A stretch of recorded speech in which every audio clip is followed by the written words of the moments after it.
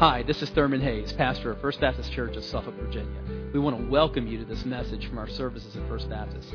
We are a congregation that is seeking to touch lives through the life-changing power of the gospel. I pray that you'll encounter Christ in His power and love even now as you listen.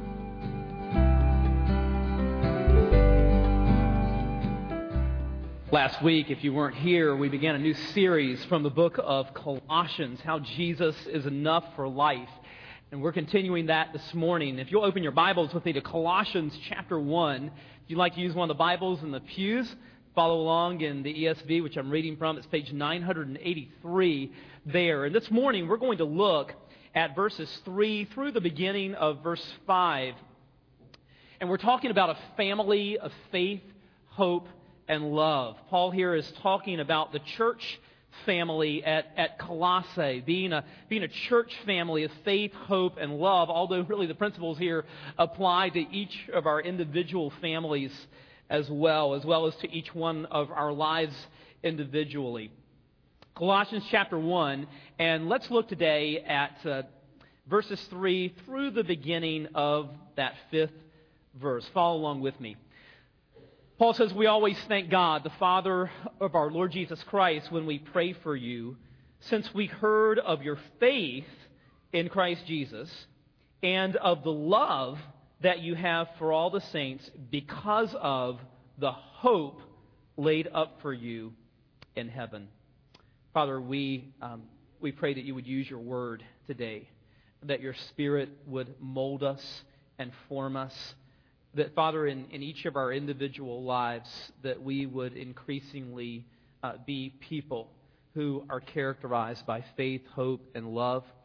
We pray that for our church family as well. As each of us are growing, as each of us are more rooted and built up in you, that, Father, increasingly our church family would just pulsate with these three things. Father, that the world might see your glory, your character reflected through your people. So, Father, take your word now and equip us today. We ask it in Jesus' name. Amen. Many of you knew my dad, and one of the things maybe you didn't know about him was that he could really cook well, and he kind of specialized in soups. He had some just kind of amazing soups, and Melissa's kind of taken those recipes and perfected them now even more. But you know, the thing about a really good soup is that it's not just the individual ingredients on their own; it's the mingling, the melding of all of those ingredients together that really make it extraordinary. Paul, in his writings, often talks about this mingling of three Christian virtues: faith, hope, and love. And we see this in many texts, not only in Paul, but in other texts as well. But just a few examples for you. One that you're probably familiar with is from the love chapter, 1 Corinthians 13:13, where he says at the end of that, now faith, hope, and love abide, these three, but the greatest of these is love.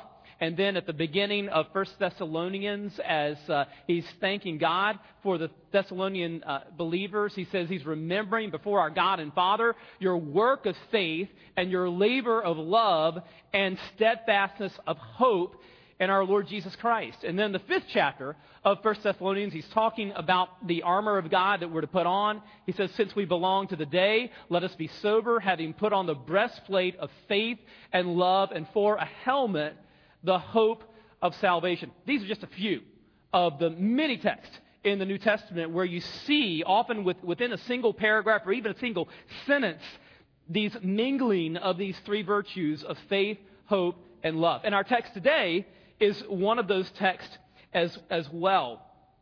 What does such a life look like? We're talking about a family of faith, hope, and love, but that begins with each of us individually. What does a life of faith, hope, and love look like? Charles Spurgeon was known as the Prince of Preachers, one of the greatest preachers of all time, but maybe Spurgeon should be equally known for his godly character. One of his friends, James Douglas, once said this of Spurgeon: could any face more fully express geniality, friendliness, warmth of affection, and overflowing hospitality? His greeting was warm as sunshine. It mattered not what might be the shadow on the spirit or trouble of the heart. It all vanished away at the voice of his welcome. There was a light on his countenance that instantly dispersed all gloom, which is especially remarkable when you think about the fact that Spurgeon was a man who really battled all kinds of physical problems, lived with great physical pain, battled depression as well, but yet through it all, just character, just there was a radiance in his countenance. This just reflected faith, hope, and love. Well, what if the whole family of God were like that? What if it was the family of God just reflected faith, hope, and love? Would not the world looking on say, I want to be a part of that? Well, that's really what we see here in this text. Paul, as he really goes into the body of the letter to the church at Colossae, he's commending them on the faith, hope, and love that he hears about, that is characterized by their congregation. But he begins by thanking God in verse 3, doesn't he? He begins by talking about the source of faith, hope, and love, which is God. Let's look beginning in verse 3. He says, we always thank God, the Father of our Lord Jesus Christ, when we pray for you, since we heard of your faith in Christ Jesus and of the love that you have for all the saints because of the hope laid up for you in heaven. Well, the passage is a commendation for Paul has heard a good report about this church, and so he's commending them for their faith, hope, and love, but yet he begins in verse 3 by thanking God for all of that. Why does he begin that way? Well, why doesn't he just begin by congratulating the Colossian church for their faith, hope, and love? After all, when we receive a gift, I mean, we thank the person who gave the gift to us. My son received a special gift some time ago, and it was a shotgun that he really, in fact, it was more than anything that he wanted beyond what he could ask or imagine. It was really the gun of his dreams. And so, you know, the greatest blessing when we give something special is really ours. And so Melissa and I were just we were so thrilled to be able to give him this, and so we had our phones out and ready to record it when he got it, just to see his reaction, which was really priceless. It just blessed us just to see him so happy. We love him so much. But you know, suppose he had received such a special gift, and then walked out the door of our house and knocked on our next door neighbor's door and thanked them for the gift. I mean, it wouldn't make sense. And so, in a passage that is really about the faith, hope, and love of this congregation, why does Paul begin by thanking God for those things? Well, it's because God is the source of those things. As we grow in these areas, it's God that is the source of it all. You know, did you find yourself growing in your faith? I was talking with someone in our congregation the other day, and they were just saying to me, Pastor, you know, I don't worry like I used to. I find myself I'm able to trust God more. I'm able to relax more. I'm able just to, you know, give situations to Him, and I just don't worry like I used to. He was growing in his faith, obviously. Do you find yourself growing in your hope? Do you find yourself less and less enslaved to the things of this world because your eyes are focused more on the hope that is stored up for you in heaven? Do you find yourself becoming a more loving person? Do you find yourself becoming more gentle and patient and gracious with people, growing in love? Well, if those things are the case, don't pat yourself on the back. Thank God. Thank God, because it's God working through the Holy Spirit that is the source, really, of all of that, all of our growth in Christ. So God is the source of faith, hope, and love. Second, we see here the vertical component of that, the vertical virtue, the vertical ingredient of this, which is faith. Faith. He says in verse 4, since we heard of your faith in Christ Jesus. Now, faith carries the idea of, obviously, a trust, of reliance. It means that we're relying upon God, but equally important is the object of our faith. He talks about, we've heard of your faith in Christ Jesus. It's not just that we're relying, but that we're relying upon the right one. Not just that we're trusting, but we're placing our trust in the right one. I heard a story about two men that were on a raft, and they were floating down the rapids, and they were headed for a deadly waterfall. And someone on shore threw a rope out, and one of the men on the raft reached out and he grabbed a hold of the rope, and he was pulled to the shore to safety. But the other man on the raft saw a big log that was floating by in the current, and he jumped in and he grabbed a hold of the log. And he was never heard from again. It's the object of our faith is crucial, right? The world talks about the virtue of being a person of faith. But listen, faith in the wrong thing just leads to hell. It's faith in Christ that we need. He talks about their faith in Christ Jesus. Jesus says in John 14:6, I am the way, the truth, and the life. No one comes to the Father except through me. Paul says in Romans 10:9, if you confess with your mouth Jesus is Lord and believe in your heart that God raised him from the dead, you will be saved. It's Christ that we must put our faith in and him alone. The city of Colossae was a very pluralistic Greco-Roman city in the first century. To say that Jesus was the only way to salvation was considered by most of the people of Colossae to be incredibly narrow-minded. And in fact, a lot of the early Christians were referred to by their neighbors as atheists because they rejected all the gods, the Greek and Roman gods, and preached that salvation was through Christ alone. We see an example of that preaching in Acts 4:12, as Peter says there that there is salvation in no one else, for there is no other name under heaven given among men by which we must be saved. Now listen, it was just as politically incorrect to say that in first century Colossae as it is in 21st century America. But the early Christians did say it, and we must say it. Why? Because we love people. Because we love the truth, we love God's Word, and because we love people. We love them enough to tell them the truth, and because their eternal destiny is at stake. And it's only faith in Christ that saves. Now we see the vertical ingredient, which is faith. And second, we see the horizontal ingredient here, which is love. Love.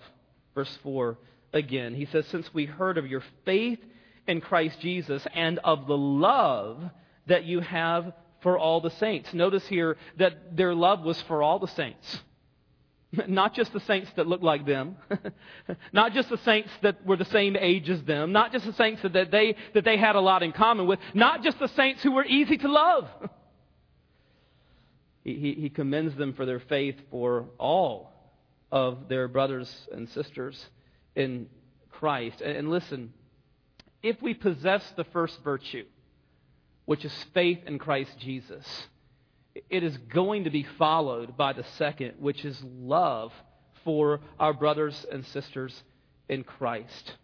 And we see that in a plethora of texts in the New Testament, that true faith in Christ is going to express itself in love for people. If we have the vertical faith in Christ, then it's going to be followed by the horizontal, which is love for God's people.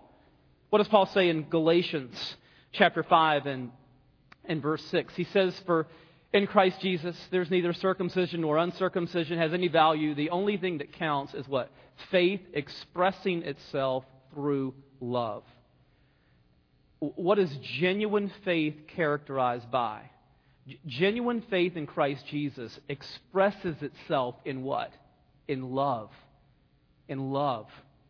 Beginning with love for your brothers and sisters in Christ. Jesus says in John 13:35, by this will all people know that you are my disciples, if you have love one for another. And then in his first epistle, 1 John, John says in 1 John chapter 4, in verses 7 and 8, "Beloved, let us love one another, for love is from God, and whoever loves has been born of God and knows God. Anyone who does not love does not know God, because God is love." Again, in 1 John 4 and verses 20 and 21, "If anyone says, 'I love God,' and hates his brother, he's a liar. For he who does not love his brother whom he has seen cannot love God whom he has not seen. And this is the commandment that we have from him. Whoever loves God must also love his brother." And then in 1 John 3 and verse 14, John talks about the source of our confidence that we have passed from death to life, that we've been saved. He says we know that we have passed out of death into life. Why? Because we love the brothers. Whoever does not love abides in death. What is your confidence that you have passed out of death into life? That you prayed a prayer once upon a time? Is that your source of confidence? Nothing wrong with praying a sinner's prayer, but is that the source of confidence that it talks about here, that we've been saved? Is your source of confidence that you're saved, that that you're living a fairly moral life and aren't engaging in certain immoral behaviors? Well, that's great that you're not doing that, but what's the real confidence here that he talks about in 1 John that we belong to him? You say, well, I faithfully attend the church. Well, that's wonderful, because you know what? If somebody doesn't care about the church, if they don't care about attending the church or being a member of the church, there's every reason to question how much they love their brothers and sisters in Christ. So, glad you're attending the church. Glad you're a member of the church. But what does he say here? He says it's not just enough to attend or be a member. You got to love the people. Love the people who are there. Love your brothers and sisters in Christ. He says that's our confidence that we have passed from death to life because we love our brothers and sisters in Christ. Now, what does that love look like? Is love just sentiment? Is it just kind of warm, gooey feelings for other people? No. Real love meets the needs of other people. Real love is put into action. James chapter 2 and verses 15 and 16. "If a brother or sister is poorly clothed and lacking in daily food, and one of you says to them, 'Go in peace, be warmed and fill,' without giving them the things needed for the body, what good is that?" Now, real love is not just syrupy sentiment. Real love expresses itself in action. It meets the needs of others. When you love someone, you're not just a consumer of ministry. You are a contributor to ministry. And what does real love flow out of? What does real love flow out of? It flows out of the gospel. It flows out of understanding how much we have been loved ourselves. Again, 1 John chapter 4 and verse 19, it says we love. Why? Because he first loved us. This is why we put such an extraordinary emphasis on the gospel in this church. This is why we're always talking about the blood of Christ and talking about the cross of Christ and going back to the gospel. Because the gospel is not just what enables us to be saved initially. The gospel is what enables us to live the Christian life. It's understanding continually how much we have been loved. How much amazing grace we have received. Yeah, I don't know about you, but I find that when the more mindful that I am of how much I've been forgiven and how much Jesus has done for me, that the closer that I stay to the cross, the more tender I am with other people. The more charitable and forgiving and forbearing I am with the faults of other people, when I'm aware, first of all, how many faults I have myself and how much God has forgiven me and how much Jesus has done for me. We sung Amazing Grace earlier, and John Newton, the author of that song, he was known as just a very, very tender, forgiving kind of a person, very compassionate type of person. He writes in that song, Amazing Grace, how sweet the sound that saved a wretch like me. And listen to what Newton said. He said, the wretch who has been saved by grace believes and feels his own weakness and unworthiness and lives upon the grace and pardoning love of his Lord. This gives him an habitual tenderness and gentleness of spirit. Humble, under a sense of much forgiveness to himself, he finds it easy to forgive others. And then Newton illustrated what he was saying this way. He said, a company of travelers fall into a pit. One of them gets a passenger to draw him out. Now, he should not be angry with the rest for falling in, nor because they are not yet out, as he is. He did not pull himself out. He should show them pity. We didn't pull ourselves out of pit either. It was all of grace. All of grace. And because we have been given such grace, because God in His grace pulled us out of the pit, when we understand that and really understand it at a deep level, and the more conscious we are of that, you know what? The more we love God and the more we love other people. And it goes back to the gospel. We love because He first loved us. So He gives us the vertical ingredient, which is faith. And then He gives us the horizontal ingredient, which is love. And then He tells us about the spring of faith and love, which is hope. He says in verse 5, because of the hope laid up for you in heaven. Now follow the train of thought again. Go back to verse 4. Since we heard of your faith in Christ Jesus and of the love that you have for all the saints because of the hope laid up for you in heaven. Now, we've already seen that God is the source of faith, hope, and love. But yet Paul is saying here that in some way God uses hope to enable faith and love. That our faith and our love, in some sense, spring forth from our hope that is stored up for us in heaven. Now, how does that work? Well, put yourself in the shoes of the Colossians.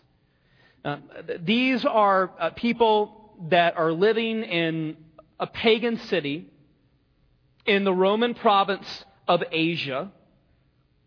The Roman emperor at this point in AD 62 is Nero, one of the most evil men who ever lived, persecutor of Christians. They were brutally persecuted. In addition to their persecution, these people are dealing with all the same problems, that we deal with in a fallen world. I mean, they're dealing with sickness. They're dealing with grief and loss of loved ones. They're dealing with problems with their jobs and financial setbacks and family struggles and all the different things that just characterize life in a broken, fallen world. What enabled them to keep trusting God in the midst of all of this? What enabled them to continue trusting, having faith, believing in a world that is broken and fallen in the midst of all of the trials of this life? What enabled them to keep trusting God? What enables us to keep trusting God in the midst of such a broken world with so many trials? It's because we believe that this life's not all there is. Right? It's because of our hope that the trials of this life are not going to last. They're temporary.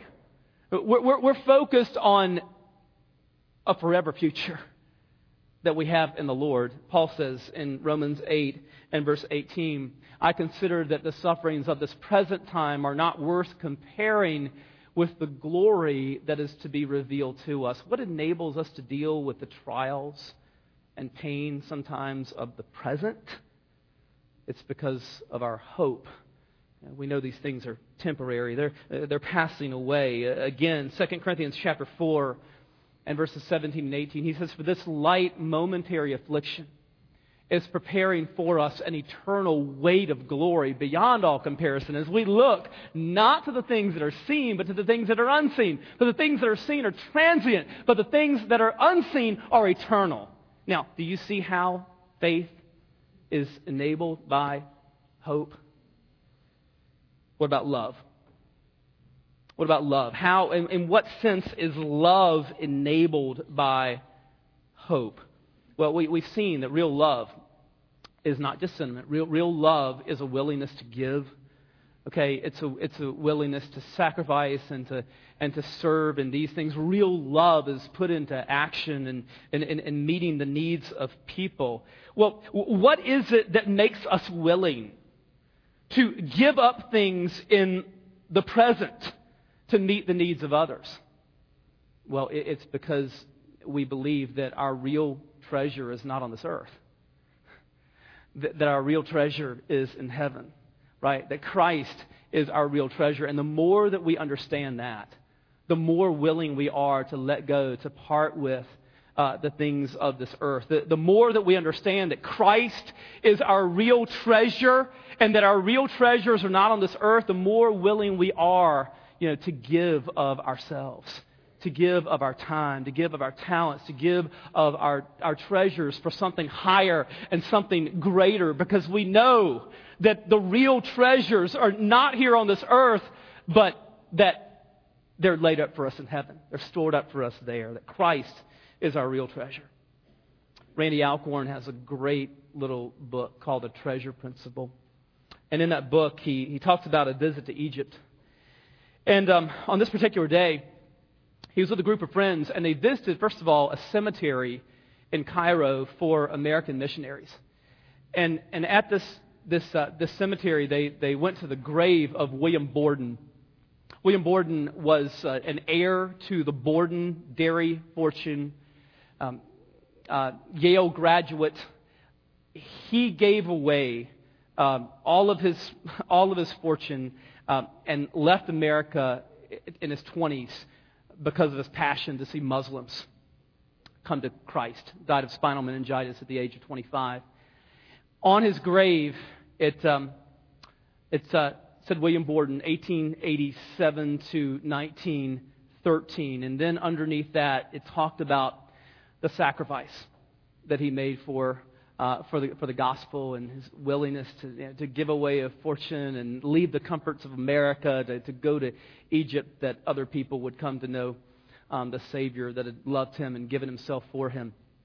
And at the last line of that epitaph on the tombstone of William Borden says, "Apart from faith in Christ, there is no explanation for such a life." What would make someone willing to do that, to give up that much? Apart from faith in Christ, there is no explanation for such a life. It was because of his hope, his love for people, his willingness to give and sacrifice was enabled by his hope. William Borden understood his real hope was not anything on this earth. His treasure was Jesus. Randy said, we left that grave and we went to the National Museum, the Egyptian National Museum, and we saw the King Tut exhibit. Another young man who died at an early age. King Tut was only 17 when he died. And the Egyptians believed that they could take all of their treasures with them into the afterlife. And so Tut was buried with all of his gold, tons of it. They believed they could take it with them. But when Howard Carter discovered the grave of King Tut in 1922, guess where all of Tut's treasures were? Right there with him. Right there with him. As they had been for over 3,000 years. William Borden's grave was on a back street behind an alley that was littered with trash. Tut's grave was littered with tons of gold. But where is he today? He's in a Christless eternity. William Borden is with Jesus, and not because he gave away all of his money, but because he understood that Jesus was his real treasure. And understanding that made him willing to part with the things of this life because he knew they were passing away anyway. Jesus says in Matthew 6:21, Where your treasure is, there your heart will be also. Where your treasure is, there your heart will be also. Where's your heart today? Where's your heart? Let's pray.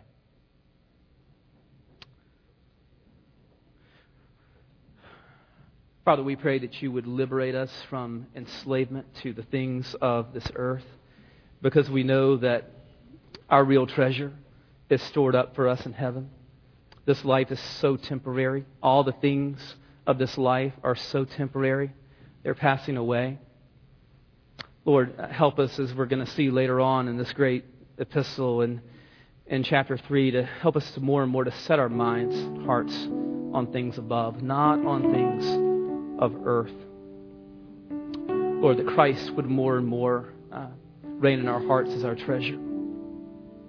So we pray together. Listen, is that the case with you today? Is Jesus Christ your treasure? Have you turned to Him and trusted in Him? No one loves you like Jesus. He's proven that love. He's proven that love by dying for your sins upon the cross. He lives today. He's raised from the dead. He rules and reigns. Turn to Him today. Turn to Jesus. Trust Him. Forgiveness of sins, new life, fresh beginning. It's all available. Turn to Christ today and trust Him. Just a moment, we're going to have a song of invitation. And if you place your trust in Christ today, or if you have at any point in the past, but you've not made that public, you've never publicly confessed that, as Jesus tells us to do, we want to invite you to come. If you've never been baptized as a Christian believer, we want to invite you to come. We'll set up a time for that to happen. Or maybe you're here today and you would say, I want to be a part of this church family. Know that part of loving my brothers and sisters in Christ is loving them enough to want to be a part of a local fellowship of them. We want to invite you to come today as well. We want to welcome you. Or maybe you're here and just need to pray with someone. There are people here who can pray with you. You can come and pray at this altar. It's open for you to do that. Father, we give you now this time of invitation. Lord, we pray that your Spirit would work in all of our hearts now. We lift them to you in Jesus' name.